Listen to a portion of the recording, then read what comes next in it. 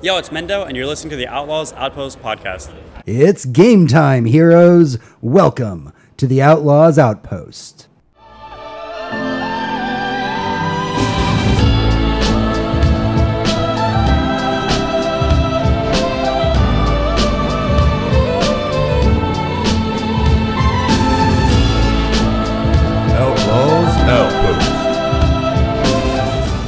Welcome, heroes, to the Outlaws Outpost, your unofficial guide to the best Overwatch League team. Brought to you by the Surly Nerd Podcast and the official Houston Outlaws supporter group in Austin, the Lone Star Vanguard.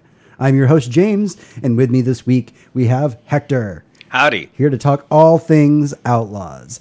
Tony's out this week. He's not going to be able to participate in the Outlaws discussion. However, he will be around for those of you watching the live stream at home for the big E3 news that we're going to be doing immediately after the Outlaws Outpost. Okay, so for those of you new to the show, what the heck is the Outlaws Outpost? Well, it just so happens that our favorite Overwatch League team is the Houston Outlaws, and we have way too much to say about them, and so here we are, ready to chat and debate all things Outlaws. This week on the show, we're going to be talking about weeks 3 and 4 of Stage 4, and our player of the cast that we're going to be talking about this week is going to be Raucus. Now, before that all happens, let's recap where we were. So we start Stage 4 with a bang. Linkzr goes pure God mode all over London and Boston. Ooh. The whole team is operating like a well-oiled machine. It felt like Stage 1 all over again. Week 2 was a whole nother matter, though. Both the Gladiators and the Shock put up a hell of a fight, and they both managed to defeat us in the end. It was a rough week, I gotta say. Week 2 of the week 3, week 2, I guess technically week 4. Yeah. It was rough. Yeah, so we're in Stage 4 with weeks 1 and 2, and week 2 just was, it was brutal. Like, the Gladiators and the Shock both. And I mean, we went to map 5 with the Gladiators, but just still wasn't enough. The teams that are beating us are taking advantage of our greatest weakness. They're really beating us on the area control maps and area control points. It's just not our strongest point. Mm-hmm. And that perfectly exemplified by what we did to London in week 1. Mm-hmm. King's Row, it's a very fast-moving map. You're constantly moving except for the first point. Right. Now, it takes us a second always to capture the first point, but after that, we're unstoppable. Yeah, we just steamroll through that. Yeah. Yeah, so, all right. So now we're going to kind of get into week 3. So I'd like to start things off saying that we played both the Shanghai Dragons and the Florida Mayhem on week 3. And typically that would just mean that I would say, well, you know how that went, GG's. But what the actual fuck happened against Shanghai is the question. Oh, man. I missed that game. I didn't think I needed to watch it, and I was watching, like, Westworld or something. I was like, I'll watch Shanghai later. And then I hear you, like, you need to watch that game. And I was like, why? Did we, like, embarrass them super bad? I hope not. I feel bad for Shanghai at this point. And you're like, No, that's not what happened. You need to watch this game. It was insane. Like, Diaz Widowmaker just wrecks the Outlaws on King's Row. And King's Row is a map that we typically dominate, even against teams like Boston and New York. And yet we found ourselves struggling against Shanghai. It was absolutely crazy. Yeah, super crazy. Yeah, so we're sitting there, we're going up against Shanghai. And now keep in mind that, like, the Shanghai Dragons are not a bad team.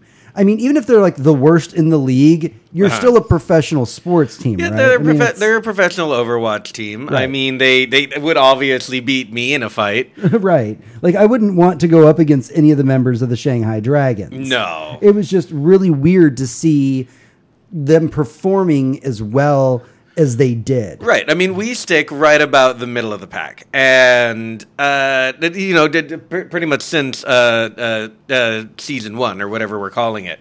But that they're the worst team by a lot.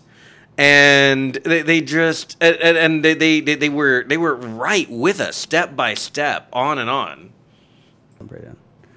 Okay, so I honestly didn't really know what to think of this first map. Like, Shanghai holds us back on point A until it's damn near overtime. We get 2 of 3 points on King's Row. And I'm not going to lie, I was getting pretty freaking worried when I saw that. Yeah, I mean, it's Shanghai. Like, imagine being the first team to lose to Shanghai. Like, no one's going to live that down. Florida wouldn't live that down, and they're Florida. Exactly. So then everything kind of goes back to normal as we hold Shanghai back on point A. I was starting to breathe a sigh of relief again. Everything's right with the world. We can all breathe. But then after that, we go to Hanamura, which is one of our weaker maps. And just steamroll through point A, take point B with almost 6 minutes banked. The Dragons get both points, but they only have a minute banked. But then they come in after map reset, take A again, and I'm like, damn it. Yeah. When the fuck did Shanghai just suddenly show up to this? Yeah. Like, it's absolutely insane. And then here's the fucked up part. We had 6 minutes banked. We can't take B. We get a draw on Hanamura against Shanghai. We drew against Shanghai. Yeah, even on Hanamura. Like you said, it's not our best map. It's actually one of our worst, but still, though. And I mean, like I'm saying, I'm not trying to insult Shanghai because Shanghai is obviously a very technically proficient team that's only been getting better as the Overwatch League has been going on. Yeah, and their fan base is fucking adorable. They're probably the loudest cheering, most like effervescent like fans. You can see them in the crowd at the Overwatch Stadium. They're great. Yeah, I mean, I think they rank right up there with honestly like Houston Outlaw fans. You see them, at the actual event that everybody's decked out. I mean, this was Shanghai Day that they were putting on for the Shanghai Dragons when this match is going on.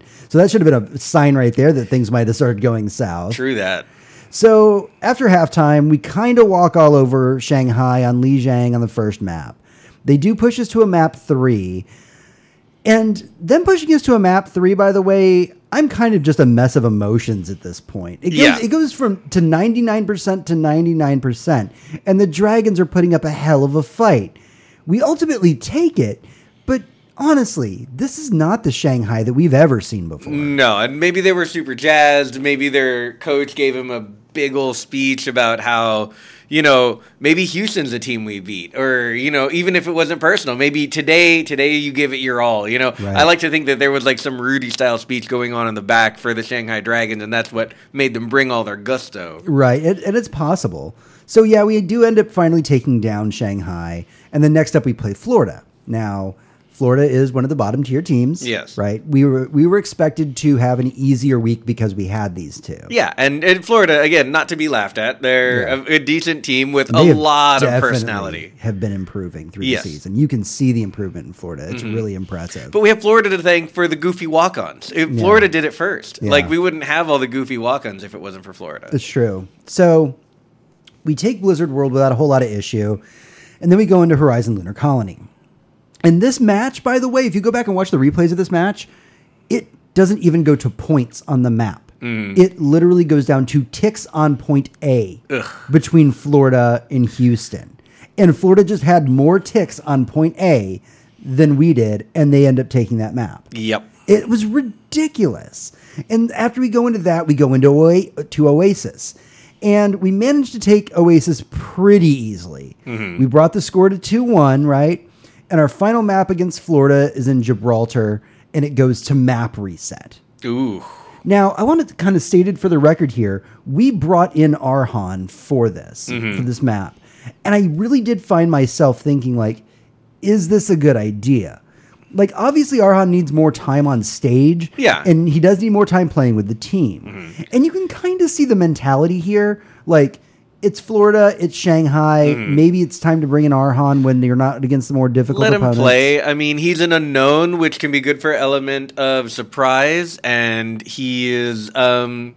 you got to let him play sometime. Right, you have to. And this is a good opportunity, to be honest. I mean, like, Spree got to play in, set 1, but then he was on the bench for two sets. But it's Spree, though. Spree's amazing. True, he is. And Arhan is amazing, too. He just hasn't had enough time to kind of get accustomed to the group. So I see the coach's mentality to be like, well, it's against Florida. Now's the time to bring in Arhan. Like, he's really good. But at the same time, us playing Florida on Gibraltar... Like, there were times that I was so nervous about us losing that I was like, holy crap, are we going to be able to survive, like, the Florida assault, basically? Yeah. Like, Arhan was doing good, and he was popping off, but, like, when it goes to map reset, and Gibraltar does fairly often, to be fair. Yeah, it's if one team isn't completely dominated, then they're both probably going to finish the map, and it probably is going to reset. Yeah. So was it a risk to bring Arhan in? I think so, but it did ultimately pay off, and like his Genji did wreck some shop in there. Yeah. But it came down to like overtime to beat Florida, and I was like, man, we can't be taking these kind of risks right now. Yeah, no kidding. Houston's already been having too many problems in the Overwatch League. So that takes us to week 4. Now, week 4 is kind of a big one because we have the Dallas Fuel and the LA Valiant. So we open things up with the Texas Showdown, right? Houston versus Dallas. And by this point in the Overwatch League, we've won every Texas Showdown. Yeah, of course. Right. But Dallas, like we've been saying about Shanghai, like we've been saying about Florida, Dallas has really been stepping up their game. Mm-hmm. Like, it's insane how much Dallas has changed in the last 3 weeks. They've had a lot to overcome. They've had a bad reputation and, a struggling roster. Because, I mean, most of the people who have left the Overwatch League have been from Dallas. Yeah. It's crazy. So, I mean, I was confident because we had been beating Dallas. But at the same time, there was that thought in the back of my head, like, is this where we lose to Dallas finally? Like, does this finally happen? Like, yeah, we're having a good stage 4, but like, Dallas is improving, and they were thought to be one of the best teams at the very beginning of the Overwatch League. Mm-hmm. Before all the drama, before all the mess, it was a pretty big deal. So Dallas scores 2 points on Kings Row, but we live on Kings Row. Yeah, apparently, absolutely. Unless you're against Shanghai, apparently. Yeah. Right? But here's the kicker. Jake busts out his Doom Fist of all things to get the final point. Oh, and I love when stuff like that happens. Any surprise picks are just like my love, my bread and butter. If someone like Surprise Bastion is still my favorite because no one ever expects Bastion. Surprise Torb happened that one time. Yeah, Surprise Torb is wonderful, but yeah, when you're playing the game and you're in the meta and you think you can predict what's happening, and then you get punched against a wall in one shot by Doomfist, and you're like, "What the fuck?" Like where did that even come from? That is the best. Like, I wish I had that like clip in slow motion and like the camera face reaction of the guy who got murdered by it. Right? Yeah, definitely. It's the whole meme in this house, like we love and support Jake's Doomfist because him busting that out was just so good. But here's the thing: we go to Hanamura after that, and like we were just talking about. Hanamura, not one of our strongest. And Dallas completely just pops off on Hanamura. Yeah. Like, Taimu's Widow was just something to be in awe of. Yeah. Fucking OG's Rhine, he's getting kills left and right. And we know we're not the strongest on Hanamura, but we're trying. Mm-hmm. Dallas banks over 6 minutes in their clock after the first point take. Yeah. We get both points to force a map reset, but we've only got 2:30 on the clock. Yep. Just by the numbers, it looks like we're going to lose this map. And Dallas just wipes us on point A. Yeah, and they were out of point A in like under a minute. Yeah. Now we managed to kind of like hang in there. And if you go back and watch the replay of this, it's amazing because we are literally holding point A for 6 full minutes. Yep. It goes to overtime. Like, Dallas eventually breaks through, but that's literally by the numbers of the fact that they were managed to get enough ults saved up that they could just expend all their ults. Exactly. Forcefully take the position. And they tried a few times. Don't forget, like, in 6 minutes, they attacked us probably, 9 times. Right. So, they had already tried a full ult build-up, and we repelled it. It's the second time they did it that they got, like, 1 too many kills. It was a really good placement for that ult, Yeah, pairing. I mean, it came down to, them busting out, like, a Zarya or something. Mm-hmm. I mean, they were having to expend a lot. I think they had a diva play somewhere in there right at the end. Basically, all the big heavy hitting ults went off just to like make room so that they could get in there and get one tick. Yeah. So it was a little like it was tense for me because here I was again going, man, maybe this is the time. Yeah. Like I get it. I'm an Outlaws fan for life. Right. But sometimes they lose. Yeah, sometimes they lose, and right now we just can't. I keep saying this, but no, we literally cannot afford to lose right now. We have the playoffs on the line. We are right here. It's like the difference between 6 seat and 7 seat, and we just keep going back and forth. Right. And, yeah. So next up is Li Jiang. And Siegel's Ferris shows up, and just things start to go in Dallas's favor. Yeah. I mean, like, I don't know what it is about Farah that the Outlaws have a little bit of difficulty with. Mm-hmm. It's been a consistent thing. We'll come back to that here in a second when we talk about the LA game. So, like, yeah, I mean, just Seagull's like, the Farah shows up. Things start going in Dallas's favor. They take the first point, and it's completely on us for points B and C. But Linkser comes out as McCree, and at that point, Dallas can't hang. Yep. Like, Linkser's McCree just... That McCree switch really surprised me, too. I don't think I'd seen Linkser play a lot of McCree in the past. It's very situational for Widow him. or nothing. And because you kind of, you imagine a lot of the time, when is a McCree better than a Widow? And it turned out right this moment. Yeah, that's exactly what it was. And we needed this win. We needed this win against Dallas. Taking them down here, having Linkser switch off to the McCree to take on the Farah. All of these were very strong tactical decisions that netted us the win against Dallas. Because why is this so important? Because we had to go up against LA after this. And we knew that was going to be a problem. But like, we go up against LA, right? This is our final match for this podcast episode. And that's against the Valiant. And don't get me wrong. I know the Valiant is a strong team. I had confidence going into this match, though, because the Valiant are good, but they're not unbeatable. No. You know? So things open up on Blizzard World, right? We managed to get 2 points, no problem. But then we have a struggle at point 3. Yeah, it was like halfway in between. Right. And so we see Agility's Brigitte, we see Soon's Widow, and before we go any further about this match and kind of where it goes, I really feel like we as Outlaws fans are really supportive of the meta right now in the Overwatch League. I love the meta right now. Because it favors us, right? It definitely favors us. That's this whole, like, tanks, multiple supports. Like, we are really, like, it's stage 1 all over again. For us, right? And it's a thing when you're a support player or a tank player and you personally, like in your own Overwatch life, and when you see your favorite character, your most played character, not represented in Overwatch League because it's not meta, it feels kind of bad. And it's not, not for any personal reason, but also it feels like you can't really see what a pro would do with your character. Right. And everyone loves seeing what pros do with their character. Right. And we were locked into the dive meta for so long. Right. And so it was refreshing to see that we're getting the heavier tank metas now.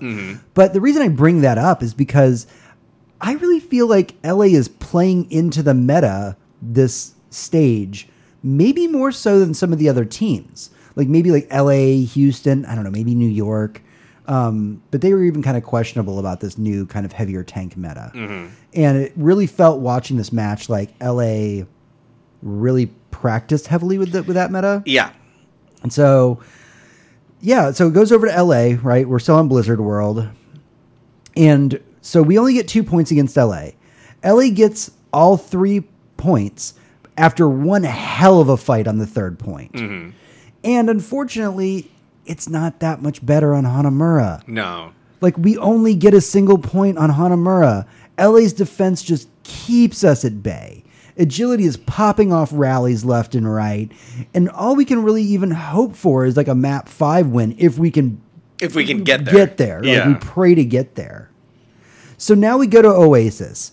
And I personally feel like we struggle a bit. Yeah. Like, for whatever reason, it's just the map of Oasis does not seem to favor the Outlaws. Right. It's the dual the control point map where you fight for and you end up 99%.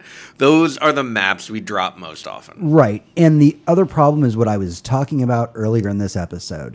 Agility Sphera shows up, is in the air, and we can't stop it. Yep. Anytime you go back and watch the Outlaws, as amazing as their performances are, as soon as a Pharah seems to get into the air on Oasis, it's like we shut down. Yep. It's a hell to watch. And yeah, it was just, we tried and we tried. It was 99% to 99%, but it's just not enough. We can't outclass Agility's Pharah. Yeah. Right? We lose the map and the series, against LA at the end of, week 4. So I think it's kind of fair to ask, right? Like if we think about weeks 3 and 4 of the Overwatch League and the Houston Outlaws specifically, what do we think went right and what do we think went wrong? I think the biggest thing is the thing you just mentioned, the Pharah thing. I think we can be stubborn when it comes to Pharah because nobody wants to switch. Because I mean, we probably have like a Widow or some good damage dealing potential, Right. and you're like, well, let's just take it out. But we don't. We always have to switch. And I think with a Pharah, because teams play counter to us so well, that if we switch one character to counter a Pharah, to say like to a Widow or to a McCree or even to a Soldier, that they'll counter with something else to hunt down our Pharah killer. Right. It's almost like we have to switch two characters, like maybe get a McCree and get a Diva, something like that. Right. I can see that. And it's a big disruption of, the plan we're already trying to carry out. It disrupts the plan that we're trying to carry out. It upsets the ult economy, right? Really badly. Right? It screws up all of our positioning because we're having to change what kind of positioning and what footing we have depending on which heroes are in play currently. Do you swap off to a obvious pick like a McCree? Or do you roll out Jake's Doomfist and see if you could just punch the hell out of her? Oh, man. I'm not saying that that's a good option. But I'd love to see it. Yeah, it's not a good option by any stretch of the imagination. But yeah, it's just what went wrong. Man, it's hard to say. But going through and rewatching all of those games, I mean, it definitely felt like we needed to swap off a little bit more often because in the times that we did swap off, like to that Jake's Doomfist, in one of the earlier matches, the results were immediately obvious. Yeah. Right? It felt like we engaged, we took them down because they were not expecting what was coming. So maybe a little bit faster swaps. We should feel a little bit more. Maybe we should have some more configurations in mind. That's not a bad idea. Okay, we're gonna swap to configuration B, and that means 4 character switches. But at least we come out with a strategy. Yeah, I'm thinking. Think of it almost in terms of football plays. Right. It's something that I've discussed with my teammates on the team that I coach, is having kind of a playbook. Yeah. And being able to, between maps say we need to swap to B, C, D, whatever, and having the captain of the team at the time also know that playbook so that they can switch during the match. Yeah. Essentially. And I think that that's I don't know if anybody in the Overwatch League does it. It's something that I've been toying around with the idea of, and it might be something that would be very useful for the Outlaws in this situation. Right. During their downtime, they can practice configuration C or configuration D. We already know that they have commands for things like Texas Hard, which means, regroup. It's a hard regroup. Just add some more, I hate to put it in these terms, sportsy elements to it, right? Sure, yeah. Keep a playbook of things like that. So I guess what went right, the obvious answer for that is our week 1 went right mostly because we were playing a lower tiered team. But even then, come on, we struggled against Shanghai a little bit. Yeah, and in my heart, I want to attribute that more to Shanghai than to the Outlaws. Right. But I don't know. We'll see. I mean, Shanghai certainly hasn't won since then. So we'll see, if we have a new Shanghai or if we just maybe we underestimated that. I think a lot of it comes down to the changes that Shanghai has been making, in their roster, on their team, making sure that they're spending a lot more time together. We already hear in the time that we're not watching the Overwatch League how much Shanghai has been revving up their training, how much they've been working on being closer as kind of a community with one another, almost the way that the Outlaws are. Yeah. The way they're almost kind of like family.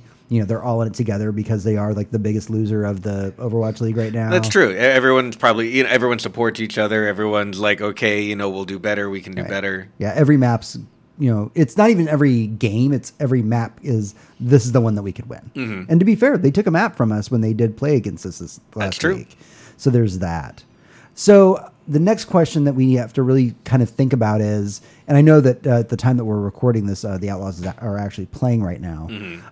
What do we need to change possibly going into this last week?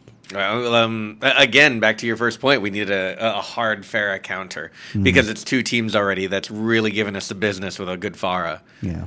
And I think that maybe it's more than just a counter to a single character. Maybe it's the confidence to make the play. Right. Let's 3 of us switch, and then our problem's over. Just the balls to make the hard call. Yeah, Linkser said on several occasions that, confidence does play a factor into how well he's performing. It definitely does. He had it against London. Yeah. So, we saw it, we saw it against, London, but then seeing it, him go against Boston, he even said in, interviews, I had a little bit of a lack of confidence at that point, and it showed. It showed, especially because he plays Widowmaker. And that's a character that you can very easily see, Oh, I mean, not only is it a very perishable skill, all that head clicking, but yeah, you can get the yips like any sport where you have to throw a ball at a very specific point, or a dart, or an axe. I mean, you do it the same way all the time, and sometimes you're just off. Yeah, that's very true. So that wraps up everything that we have for our Houston recap. But of course, we have our player of the cast, our little getting to know you section of the Outlaws. So here we go. This week, we are going to be talking about the man that the ladies and the men all love, and that's Rawkus. Oh, I love Rawkus. So Rawkus is a straight-up Overwatch pro. He actually has played with a couple of teams prior to the Houston Outlaws. Actually, in those teams is where he met a lot of the other players from the Houston Outlaws. He met people like Spree. He met people like Fact Fiction. So when we say that the Outlaws are a family, again, a lot of them played together prior to being on the Outlaws. And it wasn't... Some of it's coincidence they ended up on the same team together, but also part of it's not. Yeah. Right? If you're getting a team together and you got, 4 or 5 guys, and everyone's like, I know a guy. Exactly. And I think that does give them a very distinct advantage because Rawkus is a support player. And as a support player in Overwatch, one of the things you rely on the most is having the trust of your teammates and you trusting them, right? Because Rawkus can do things like overextend on his Zenyatta, but he is such in sync with the other members of the team. They know that they need to get up, reposition, and help him with that overextension because he knows that he's going to be able to click ahead if he can move up, but it's going to require Muma being in front or Spree shielding him. Yeah. It's going to require everybody working together as a cohesive unit. And I think that that's one of the strengths of Rawkus. Now, one of the other strengths of Rawkus is that not only does he doesn't just magically do this on his own, right? Yeah, no. He is an amazing shot caller. Yes. Like if you ever listen to the audio of Rawkus when they're on the field playing, it's divine. Like he's calling out his discords. He's making sure that everybody knows at all times. Like 2-3 steps ahead. He's like, okay, they're gonna do this. Here's what we do. Right. And he really is an off support player when you look at his mains. I mean, like he plays Ana, he plays Zenyatta. He leaves the main healing to Banny or something. Right. But like he also has like a character favorite in Sombra. That's one of his like top favorite. And we don't actually get to see his Sombra that often. Just every once in a while. It was a little bit meta right at the beginning of this section, but it's faded away a bit. But I love good Sombra play. I wish I was good at Sombra. And I mean, like Rawkus brings so much to the Outlaws with his off healer picks. I mean, like he honestly does really shine on his Zenyatta. And I have to admit, and I know, again, us being an Outlaws podcast, it sounds like we're biased. But I think really he is one of the best Zenyatas in the league. I mean, when you really absolutely. look, you have like Jay Jonek and all them, but when you talk about top tier Zenyatta play, like you have to bring Rawkus's name to the table. For sure. I mean, he'll snipe people out of the air. He'll any Zenyatta that can click the head of a tracer is one of the tops, and Rawkus does it like it's nothing. Yeah. All right. So that always brings us to our last question for this section of the podcast, and that is, what is it about Rawkus that we love so much? It's definitely the team spirit, and he kind of always... He's got this really avuncular quality, even though he's not very old. Yeah. You see him in a group of the Outlaws, and they all look like kids, and he kind of looks like their camp counselor almost. He's got this... He's not like the adult. No. The guardian adult, but he's like the older teenager. Right. He kind of looks around and makes sure everyone's got their shit together, everyone's in line, he's everybody joking got water, with them. everybody got food. Yeah, it's like I'm responsible for these kids, but also, I'm kind of one of them. I can joke with them. I can hang out with them. They're a good time. Yeah, I'm gonna go out and play football with them. Yeah, yeah. I don't know. He does bring a lot of spirit to it. He brings a lot of personality. He was one of the ones that was chosen to kind of go on the. I think it was Good Morning America. Yeah, because he's got like this style that can't be denied. I mean, the hair and the I was going to say style. He Yeah. definitely has on lockdown. Like it's every time he comes in, like in the Overwatch League, you're just like, everybody's staring at him, right? And it's funny. He's so lighthearted, but at the same time, it's so interesting to see this kind of weird juxtaposition of this very fun, very lighthearted person coming in with the Outlaws and then listening to him shot call, because it's all business. Yeah. He flicks that switch and it's all business, and then heads start popping. All right, that's everything that we have for the show this week. Thank you very much for sticking with us for this special episode of the Outlaws Outpost. For those of you watching along at home on our stream, we are going to be continuing the discussion with our big E3 news discussion on the Surly Nerd podcast. But if you have anything you want to say about the Outlaws to us, please email us at info@thesurlynerd.com. You can also hit us up at The Surly Nerd is our Twitter. We have a Facebook page, The Surly Nerd. Like, share with your friends, all that good stuff. And if you're in the Austin area ever, please come to our watch parties. We would love to meet fellow Outlaws fans. Until next week, heroes. Good night. And good game.